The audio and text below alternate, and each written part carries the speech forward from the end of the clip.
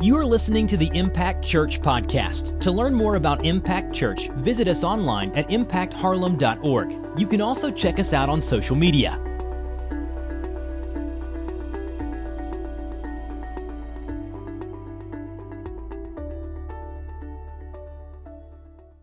Amen, amen. Who's excited to be back today? Yeah, I'm very excited, man. I was gone last week. A great vacation with my family. And if you've been here long enough, you've heard me say this, that when you have little kids, it's never really vacation, right? So it was still fun, but there's a lot of running around, and there's even more stuff they can get into when you go on vacation. So it's just nonstop. But man, it was a good time. I was very excited to join you guys online. Pastor Shane did an amazing job. He's one of my good buddies. He loves Jesus like crazy, and I know that you guys got to see that. The Spirit really used him to encourage us. I asked him to step out of the Job series and just to bring what he thought God would have him bring at Impact. So this morning, we're going to jump back into our Job series, and we're actually finishing that series up today. And throughout this series, what we've done is we've seen the suffering of Job.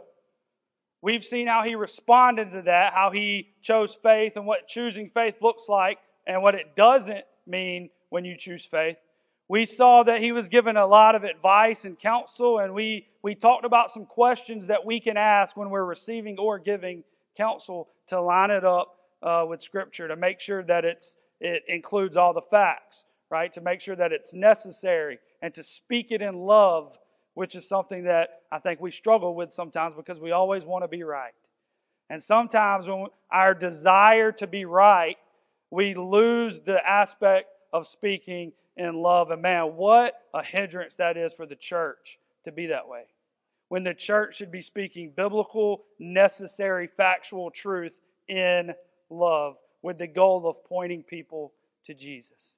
Man, and that's my heart for our church. And you guys are great at pointing people to Jesus, and I'm blessed and honored to be a part of this local family. And then in week 3 of this series, we actually got to see how Job points to Jesus and how there's a gospel story within the book of Job. And this week, what we're going to do and how we're going to end this is we're going to look at the last chapter of Job, which is Job chapter 42. And we're going to see how Job experiences some type of revival in his life. And I don't know if you've ever heard the term revival. If you've been around church, then that's just a word that you've probably heard before. And it's not just a church word. Revival is just a word that just exists. It's in the dictionary. So the dictionary definition for this is revival is a new attention to or interest in something. It's just a new attention to or interest in something. And then if we kind of bring this into the spiritual aspect of things, Robert Coleman said this about revival. He said, the awakening or quickening of God's people to their true nature and purpose. So what this is it's God's people being awakened to their true nature, which is an image bearer of God, and their true purpose, which is to bring Him glory. So revival, simply put, is God's people living like God's people are intended to live. That's its simplest, purest definition of revival. And here's one of the issues that I have with some of the revival services that churches do, and I'm not saying that they're bad. Just a personal issue for me is that they don't really point to this is what our purpose is in life, right? These revival services are intended, from my experience, they're intended to really well up some type of emotion inside of you. And man, pastors are really, really good at bringing out some emotions during a service. Man, and you may say, well, that's the Spirit. And I agree that the Spirit does that. The Spirit, He works on the inside. But pastors tend, myself included, we tend to try to be some type of dramatic at certain points during the service to try to inspire you guys to make a decision. So I want you to know up front that my intention this morning is not to do that to you. My intention is to go through this chapter of Job and allow the Spirit to work in your life to see what revival really looks like and what it really mean. So let's just jump straight in to Job 42. We're going to read the first 6 verses really quick. It says, Then Job answered the Lord and said, I know that you can do all things, and that no purpose of yours can be thwarted. Who is this that hides counsel without knowledge? Therefore I have uttered what I did not understand, things too wonderful for me which I did not know. Hear and I will speak. I will question you, and you make it known to me. Verse 5. I had heard of you by the hearing of the ear, but now my eyes see you. Therefore I despise myself and repent in dust and ashes. God, we pray that you speak this morning. And I pray that the Spirit moves and works like only He can. In Jesus' name, amen. I want to give you some things here, right? Just some steps for revival. And I want us to look at this passage of Scripture to see how Job did these things, or how some of his friends did these things. And then at the end of this chapter, we're going to see what God does. And man, it's exciting. I already know the end. I don't know if you read the end of chapter 42. I have, and it's really good and it's really exciting. So I want you to just be attentive. If you take notes this morning. Even if you doodle, it just makes me think that you're taking notes and that you're paying attention, and that's great, and I love that. Man, I appreciate you guys taking notes and just wanting to learn. Number one is this. There's a conviction of sin. Man, and this is a bad word in the church, right? And we don't like to talk about sin from the pulpit because people get offended by that. But here's what I know about sin and people that get offended. The people that get offended are the ones living in sin. The people that get offended by the Spirit speaking to their hearts and into their lives are the ones that are really struggling with something, and they're being convicted of that sin. See, I can't produce conviction.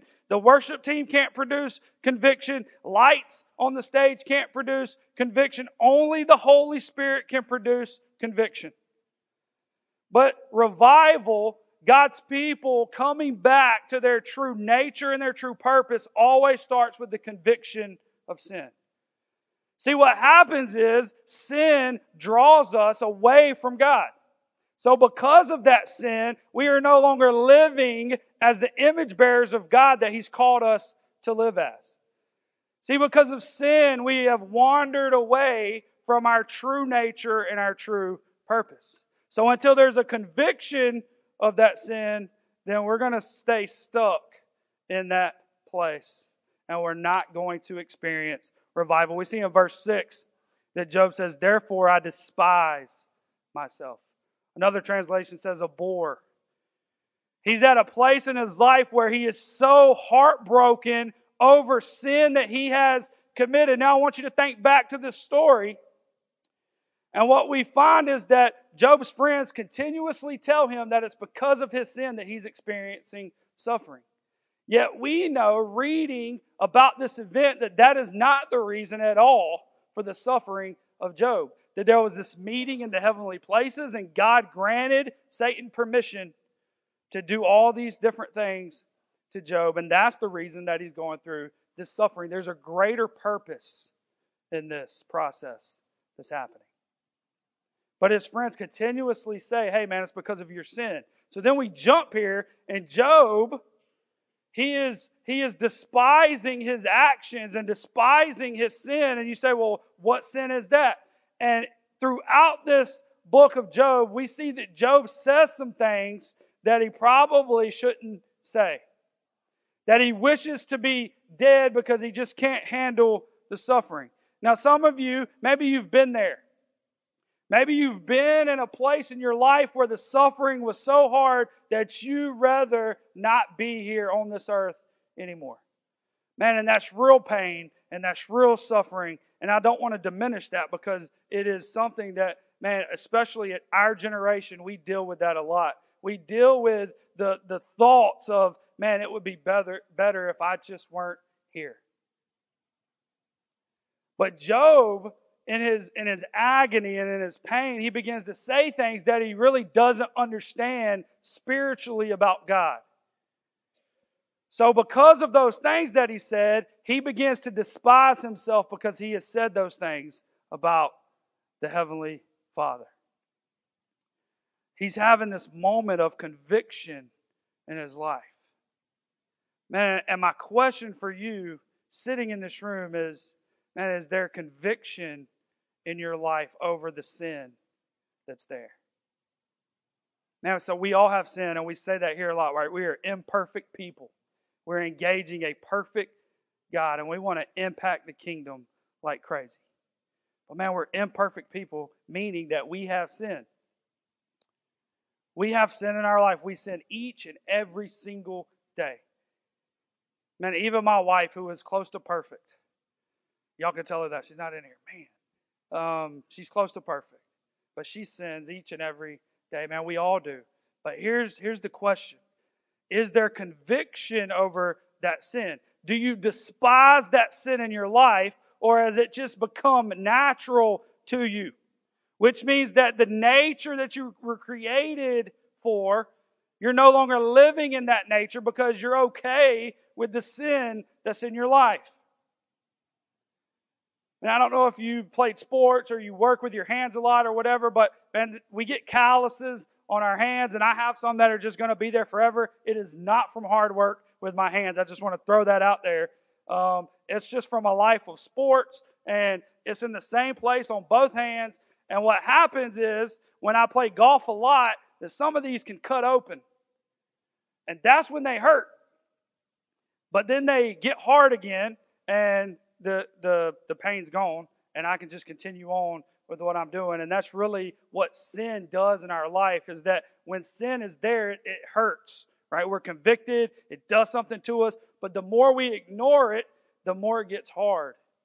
And then we can continue to live life with that sin, and we don't recognize or understand. But then there comes a point where it's cut open. Man, and that cut open is the conviction of the Spirit in your life. And we have a choice to make during that conviction. The choice is, man, we can let this heal because we know it's going to feel better eventually, and we can continue to live life the same way. Or we can say, man, this hurts. It doesn't please God. It's not what I was created for. And I want to do number 2, which is repent of sin. Repent of sin. So once the conviction happens, we see that Job repents in dust and ash. And we talked about the dust and ash before, and how that just represents a season, a moment of suffering. And in this suffering, Job decides, hey, I'm convicted of this sin, and now my next step is to repent of that. And you say, well, what does that mean? Right? What does it mean to repent? Why is it important? Why do we need to do it? And in it, just as simple as I can make it, repent is just a turn. Right? So we're living life walking away from God, and a repentance is to turn back. But it's not just to turn our bodies back towards Him, it's to turn our affection back to Him. See, repentance isn't just to say, man, I know that's wrong and I'm not going to do it again, and you turn around, because what we do is we begin to walk backwards. Man, maybe we're looking at Jesus now, but we're still walking that way because our affections haven't turned toward Him. And there's a difference. I want you to hear this today. There's a difference between our eyes looking at Jesus and our heart's affection being on Him. And man, if we want to experience revival in this place, in our community, then it starts with the conviction of sin, and then repenting, and turning our affections back to Jesus. Now, what are you passionate about in life? Some of you are passionate about your work. Some of you are passionate about going on trips. Some of you are passionate about sports. Some of you are passionate about you fill in the blank. Does that passion and affection trump your passion and affection for God? Man, I'm afraid in a world that's so busy and so just consumer driven that it's really, really easy for us to allow our passions and affection for the things of this world to be much higher and much greater than our passion and our affections for Jesus. And if we truly want to experience a revival, just a personal revival within our own hearts, within our own lives, and man, we have to turn our affections back to the Creator of the universe, the one who created us in His image, to bring Him glory and honor. Man, and that is my heart and my prayer for you guys. Verse 7 says, after the Lord had spoken these words to Job, the Lord said to Eliphaz the Temanite, my anger burns against you and against your two friends, for you have not spoken of me what is right, as my servant Job has. Now therefore take 7 bulls and 7 rams, and go to my servant Job, and offer up a burnt offering for yourselves. And my servant Job shall pray for you, for I will accept his prayer, not to deal with you according to your folly. For you have not spoken of me what is right, as my servant Job has. Verse 9. So Eliphaz the Temanite, and Bildad and Shuhite, and Sophar the Naamathite went and did what the Lord had told them, and the Lord accepted Job's prayer. And the Lord restored the fortunes of Job when he had prayed for his friends, and the Lord gave Job twice as much as he had had before. Listen, number 3 is this: we must pray for other people. Now, we get so focused on our own lives that we don't ever pray for other people. Let me tell you something about the people sitting around you. They are suffering in some way in this place right now. There are people in this room that are hurting. There are people in this room that need you to stand in the gap for them. And maybe you're sitting there saying, well, I don't like that person. Well, they probably don't like you either. And that's okay. Right? We don't have to like each other. God tells us to pray for one another. Man, when's the last time that you seriously got before God and intimately prayed for someone else? It's so easy to ask God for the things that we need. But man, when have we stepped in, we filled the gap for someone else? Man, it's so important. If we want to experience revival, we have to stop focusing on us. We focus our eyes on Jesus, we turn our affections on Him, and we pray for other people to experience Jesus like we have. If we want to see a city change with the gospel, then we pray for the city to be changed with the gospel. And then we do our part to take the gospel to the city. We see in verse 8 it says, and my servant Job shall pray for you. Number 4 is this: obedience to God. Verse 9 says they went and did what the Lord had told them. So here's the context of what's happening. God's not happy with Job's friends who continued to say it's because of your sin that He's punishing you. That's the reason that you're dealing with this suffering. They were wrong. And while their wisdom would have been really good wisdom for the most part, it just wasn't factual. It was incorrect wisdom. So although people are punished for sin, that's not what was happening in this case. And they continuously said that, and God was not pleased with their response. But instead of God punishing them for what they said, He said, hey, I'm going to allow Job to pray for you, and I will accept his prayer on your behalf. How powerful is it that God will accept the prayer of you on someone else's behalf? Man, have you ever thought about that?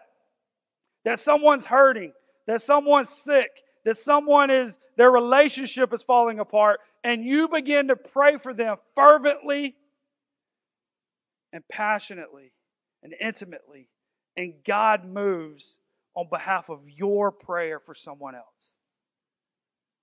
Wow. Man, how special is it that we have the relationship with King Jesus to where we can speak to Him? Now, it doesn't mean that He's going to answer every single one of your prayers the way that you want Him to answer it, right? If He did, some of you would be billionaires because you pray to win the lottery like every time it reaches $1 billion. And man, I'm not saying that's a bad prayer. If you want to pray that, pray that. Just tithe if you do that. But man, what I'm telling you is that we have the opportunity to pray for other people, and God is faithful. And sometimes He chooses to work on the behalf of our prayers. He uses our prayers to move in the lives of other people. And I don't know if you've ever thought about that, but that's a powerful thing to know in your life. Is that your prayer for other people is so important that God will move even if they're not praying themselves. And sometimes we just need those people to pray for us. And if you have kids, then you really know what this is about because, man, I pray for my kids like crazy. And a lot of it's, man, I really want them to behave. I really want them to stop doing this. God, can you please just do something to them, touch them, do something. Come down if you have to and just grab, whatever. Do something. But man, then I pray that they come to know who He is. That they experience Him on a personal level. And if you've been with us for a while, you know that my oldest daughter accepted Jesus and I got to baptize her. And that was one of, man, the greatest joys of ministry for me so far over these last 13, 14 years was getting to baptize my daughter, knowing that she made the decision to follow after Jesus.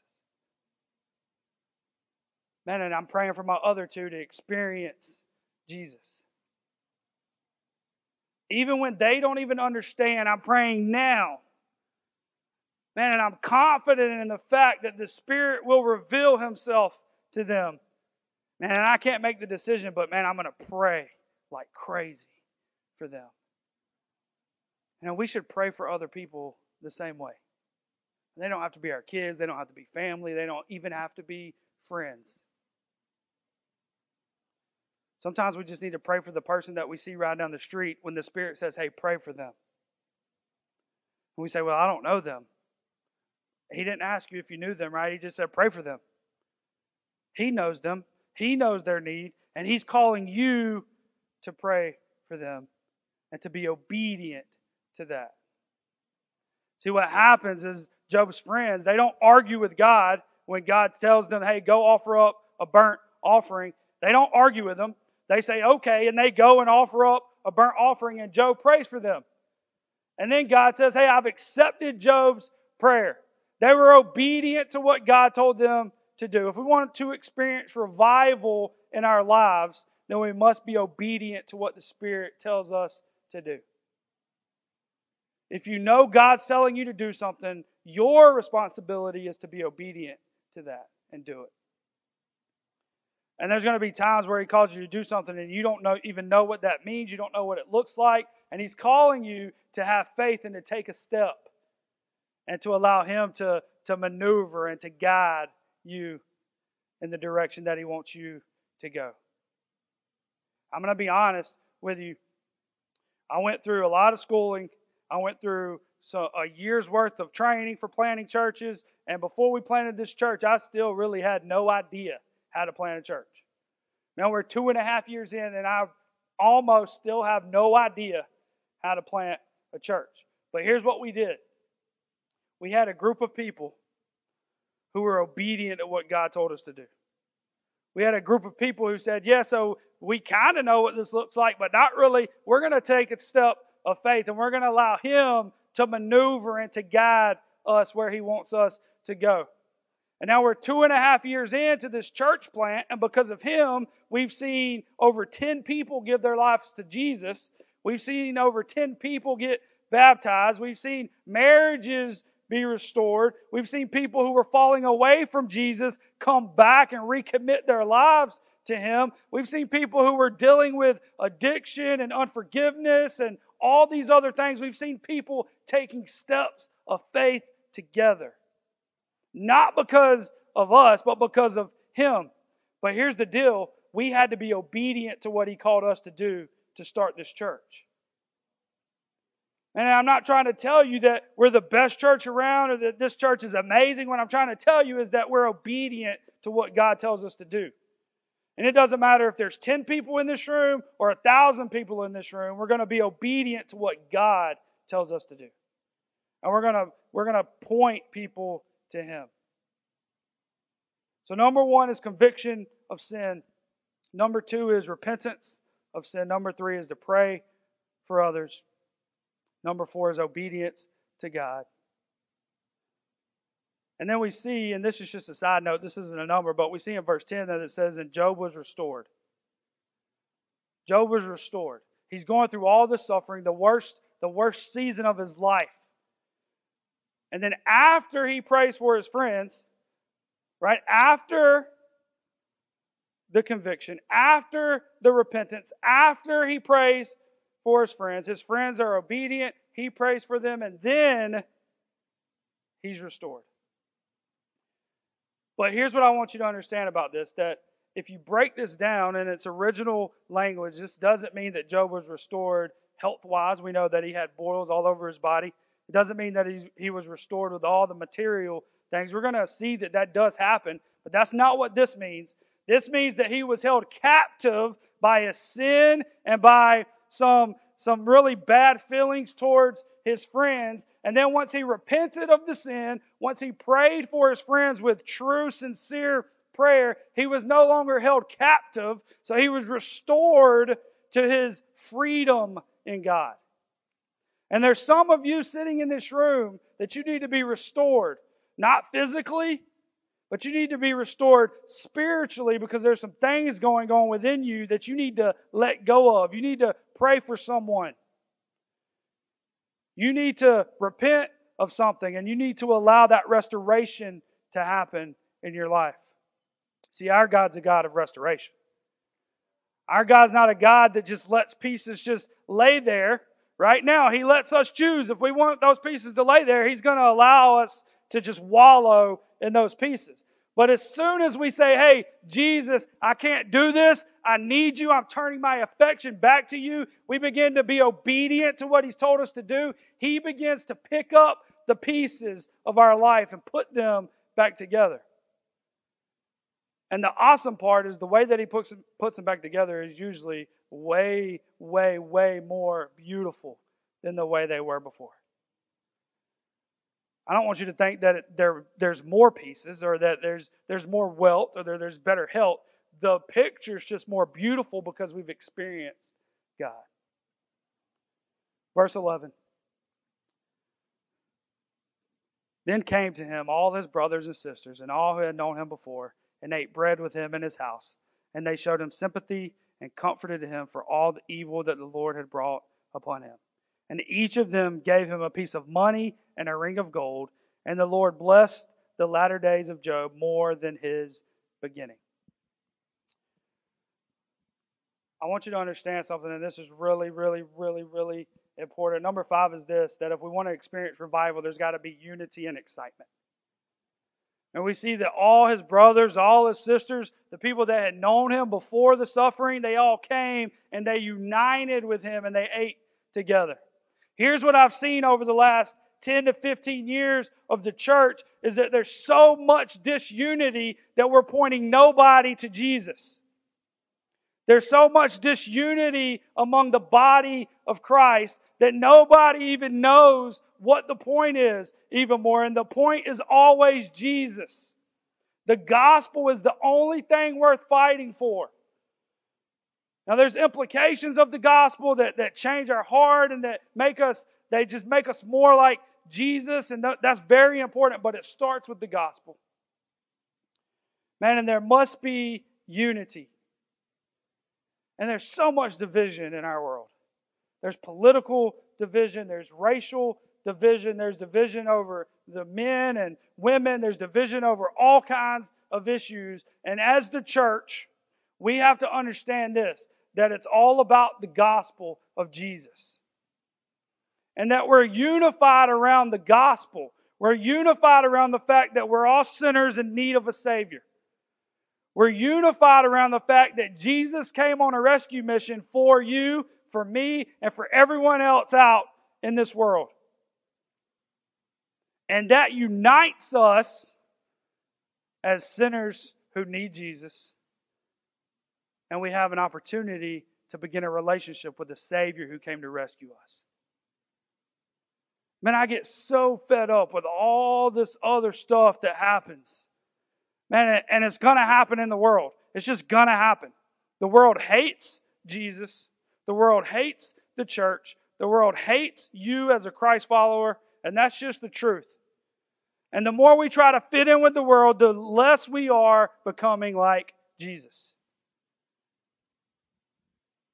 And if we want to experience revival, now we have to understand unity in the body of Christ. And that means we don't argue over if you vote Republican or if you vote Democrat. We don't argue over if you do this style of music or if you do this style of music. We don't argue over all the stuff that the world is throwing at us. We unite around Jesus as the answer and as the Savior of the world. And we get excited about it. We get excited about the gospel. How many churches do you think are meeting? We'll just stay in the CSRA. A lot, right? You don't even have to throw out a number. There's a lot of churches meeting today. There's going to be a lot of people sitting in auditoriums and sanctuaries and fellowship halls, wherever they meet, right? There's going to be a lot of people today that are meeting. And they're singing songs. They're doing responsive readings. They're taking communion. They're doing baptism. They're dedicating kids. They're opening God's Word. They're doing all these things. And I would be willing to say that there's a majority of those people who aren't excited about the gospel, that they just show up because it's the thing to do on Sunday morning. Man, and my heart and the prayer of our leadership team here is that we're a church full of people excited for the gospel of Jesus. That we're a people so excited that we can't contain our excitement. That we want to share Jesus with the world around us. That doesn't mean that we're taking our Bibles and that we're slamming people in the head. It means that we're showing God's love to them in practical, real ways. And man, we can't do that effectively if we're not experiencing a personal revival within our own lives. And there's got to be unity. There's got to be excitement. Number 6 is this. Spiritual blessings. We see in verse 12, it says, "And the Lord blessed." It says he blessed the latter days of Job. And if you keep reading, man, he was given double everything. He was given more cattle, more land, more kids. But man, there's a reason that this is at the end of this chapter. Because that's not the way that God always blesses people. Right? If you lose something, it doesn't mean that God's going to give you that and give you that double. I don't want to preach that to you this morning because, man, that's dangerous to think that. But what I want you to know is that Job experienced a spiritual blessing. He experienced something in his heart that he had never experienced before. See, he knew about God. He had heard about God. He believed there was a God. And then through this suffering, he experienced God intimately. And that experience with God changed him and blessed him spiritually. When's the last time that you experienced God? I'm going to close this morning. This is a rock. If you can't see, it's really little. Tried to find a bigger one. There was not one. This is a rock. We went to the beach, as you guys know, and we got ice cream, and it was this rolled stuff, and man, it was nasty. But the kids liked it, and I got my son a little cup of this ice cream, and again, we're at the beach, so there's just sand everywhere, and they parked this truck out in a little vacant lot area. So we got the ice cream. I put him down. He's got his cup. He takes one bite, and then he starts just screaming. And I'm like, what is happening? Like, this is not how this is supposed to work. I just spent $9 on this tiny little cup of ice cream. You're going to enjoy this ice cream. But man, he wasn't screaming about the ice cream. He had sand in his sandals. He had sand in his sandals. That's all he could think about was the sand in his sandals. He's got this $9 rolled ice cream that's like majestic. And all he could think about is the sand in his sandals. Man, and it's like having a rock, right? If you think about having a rock just stuck in your shoe. And I really tried to find a sucker today for this illustration. I couldn't find one. School's out. All the teachers took their stuff home. And I wouldn't steal one anyway. I would have asked. But, man, think about having a rock in your shoe. And somebody gives you a blow pop, your favorite kind. They give you strawberry. Strawberry blow pop. There's no blow pop better than strawberry. And we're not arguing about it. I have the microphone. Strawberry is the best blow pop out there. But man, what we do is as we walk and as this rock is uncomfortable, we don't think about the goodness of the blow pop. We think about the suffering of the rock in our shoe. So although Alden had this ice cream, and this ice cream's amazing, and he eventually does eat this ice cream, all he can think about is the sand in his sandals. And I'm afraid that as Christ followers, we worry about the rock in our shoe and the sand in our sandals, and we forget that the presence of God is always with us. We stop focusing on the goodness of God because we can't get over the fact that there's a rock in our shoe. And this morning, there's some of you who you've placed the rock in your own shoe. And that's just the truth of things this morning.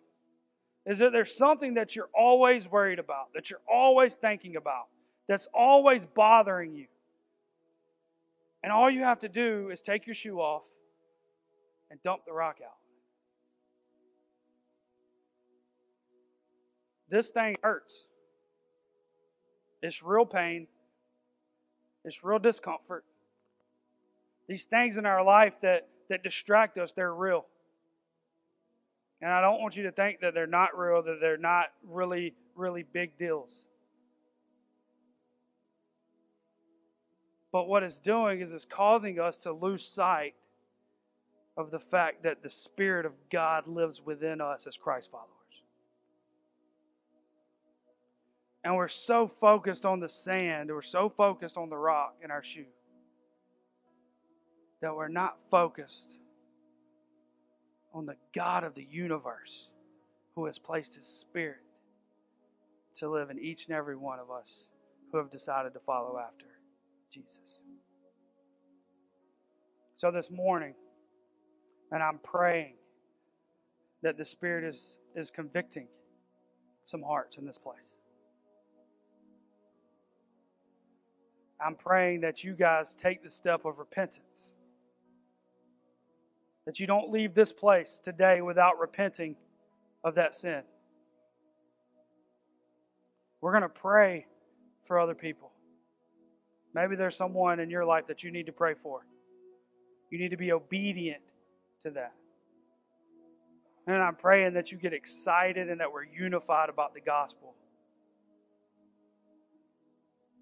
Man, and then I want to just watch as we begin to be blessed spiritually like never before. But during this song of response, I'm going to ask you to do something. I don't do this very often, but I'm going to ask you that if you're being convicted of that sin, I want you to come up and I want you to lay your proverbial rock on these steps. And I want you to cry out to God to restore the excitement of salvation and the gospel in your life. And what we're going to do is we're going to celebrate that together. Just because you come up here and just because you're repenting doesn't mean that you're worse than anybody else sitting out here, because the truth is every single person can be up here repenting of something. Man, and I want you to experience revival. That's why I have a rock. I'm laying my rock down on these steps today. I'm going to lead you in that charge. Because there's some repenting that needs to be done in this place. And 2 weeks ago, we prayed together and we repented of just some communal sin of the church.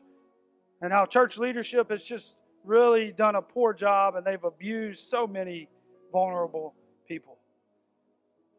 Man, and I used to think that, man, that has nothing to do with me. I didn't do that. Our church didn't do that. But it does have something to do with us because we're the church. And communal sin is still sin. And we have to repent of that. And this morning, I want to move away from communal sin to personal sin.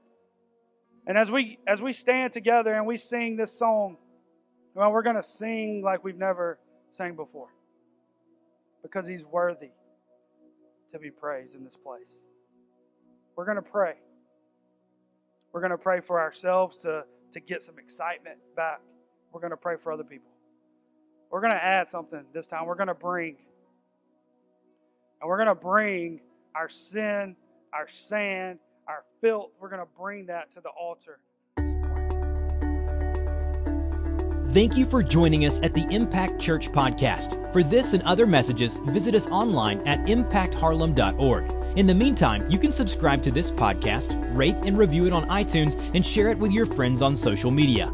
Once again, thanks for joining us at the Impact Church Podcast.